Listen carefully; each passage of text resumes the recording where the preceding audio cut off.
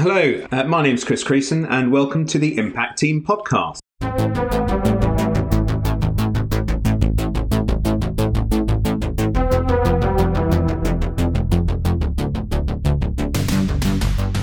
As you may know, particularly if you follow us already directly on LinkedIn or through our website, we recently formed a strategic alliance with idax Software, a pioneer in the emerging area of identity analytics.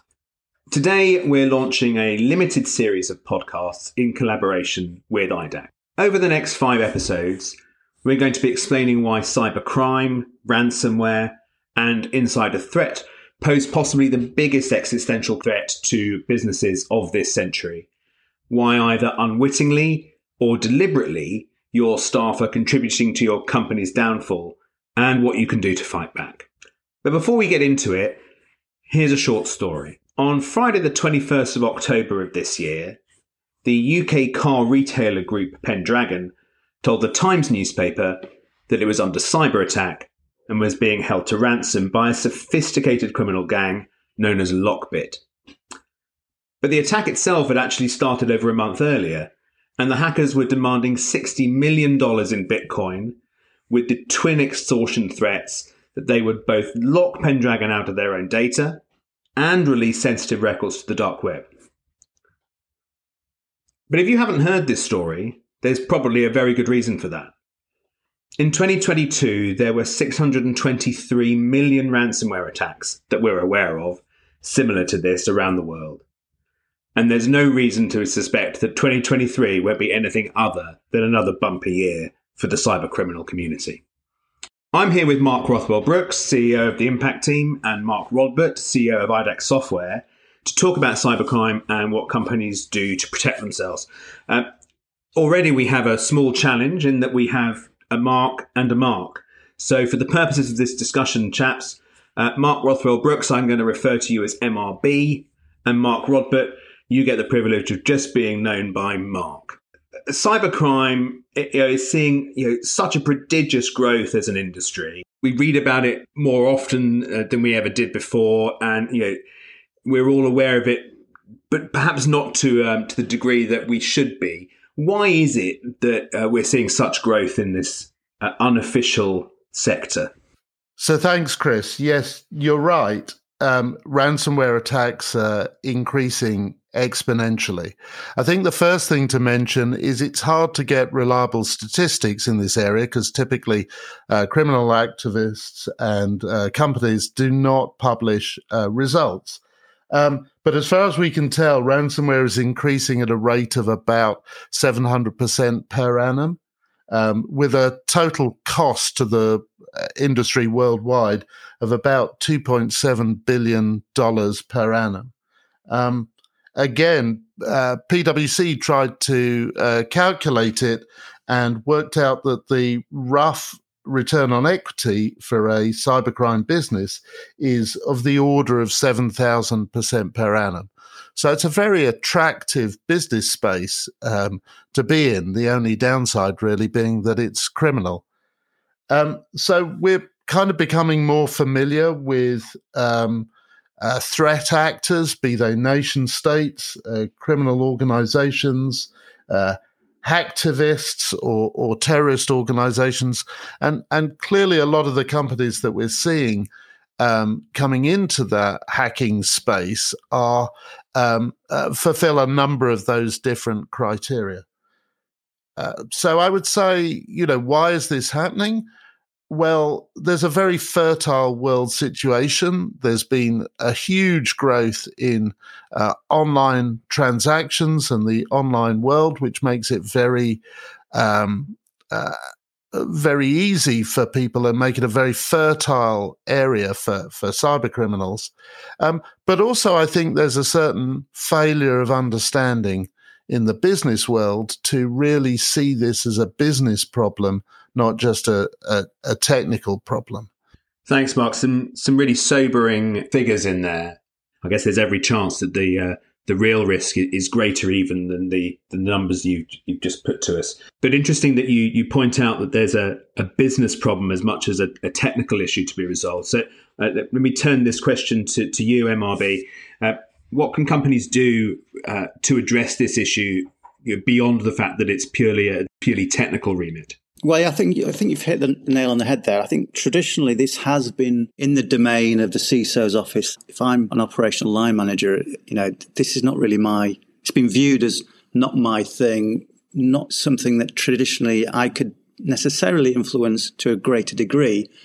And that really is not the way that we perceive our clients and organizations should look at it. For effective cybersecurity, we do need behavioral change as a whole within the organization to take responsibility. And our experience is that, if you haven't got the tools, that's one thing. If you've not got the behavioral change behind those tools, that's even worse. So, having the tools is very important to be able to present the correct tooling to the operational line management capability, and to have that line management capability operate in a way where they take more active responsibility for this on a day-to-day, week-by-week, month-by-month basis, as opposed to what potentially is happening at the moment that we see. These things are happening infrequently and is not viewed as important enough to make a difference. What can companies do to address this particular issue? It is that cultural change that's required, along with the delivery of appropriate tooling to the right people at the right time. And in essence, that is why the Impact team has partnered with idax, because idax can provide that tooling. We can provide some behavioural change expertise. Thanks, MRB. Mark, let me turn to you now. The last point there that MRB was making related to appropriate tooling. The thing with all great pieces of software is that they address a real problem with a enactable solution. Could you talk us through what it is that idax solves? Thanks, Chris. So I think it's useful first to just step back a second and think about, how does access management work? So there are people traditionally think of three layers to access management: identification, authentication, and authorization. Now, to use an analogy of an ATM, identification is the point at which I put the card in the machine, and it says, "Oh yeah, I'm dealing with Mark Rothbard." The second piece, authentication, is when I type in my PIN. So I have to demonstrate something that says I'm definitely Mark Rothbard, and then my bank knows that they're dealing with me and I'm authenticated. But at that point, I'm only allowed to do certain functions. I can't take out more money than I have in my bank account. I can't change details about anybody else's bank account. And that piece there, what I'm allowed to do when I'm inside the system, is authorization. And authorization is what idax is about. So we founded idax about 5 or 6 years ago, in order to really bring together the field of analytics and some of the new technology that have been developed, along with the challenge of how do you make sure that people within your organization only have access to the things that they need. Typically, you can see when people move department or when they change jobs, you'll see them having excessive access. And what idax does is it looks at those at the organization and works out who has unusual or anomalous access, and it brings that to people's attention. But clearly, all of that is a challenge looking for a problem unless you can really mobilize the organization and unless you can get people to use the analytic tools in a way that actually protects the organization. Thanks, Mark. I think that certainly makes it clear for me in terms of the solution that idax provides. But as you rightly point out, it presents a different but related challenge. MRB, you and I have worked together for a long time. We've seen the challenges that organizations face when trying to implement organization and cultural change. It does often appear to be very difficult to make it impactful and for change to stick. Could you perhaps talk a little bit about how this might be addressed in the context of this specific issue around access management and the ways in which an organization might benefit from implementing the idax solution. Sure. What Mark says is absolutely true with regards to identification, authentication, authorization. And the majority of dollar spend in cybersecurity has been focused on the first two, the identification and the authentication. That's, protecting your perimeter. When you're inside, the whole authorization piece becomes increasingly important. And because the majority of effort and focus has been making sure that the perimeter is secure, culturally, people think, well, you're inside, you're okay.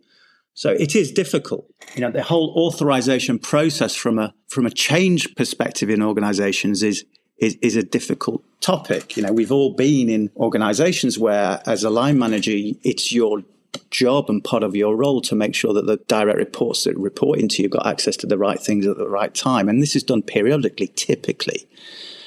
And when I say periodically, typically, infrequently, once a quarter at best, normally once a year. Now, if you're a line manager and you've got a number of direct reports, this function of reauthorizing access to your people is something I've done it myself. I've been part of the problem. In the past, I've said, okay, click, click, click, click, click.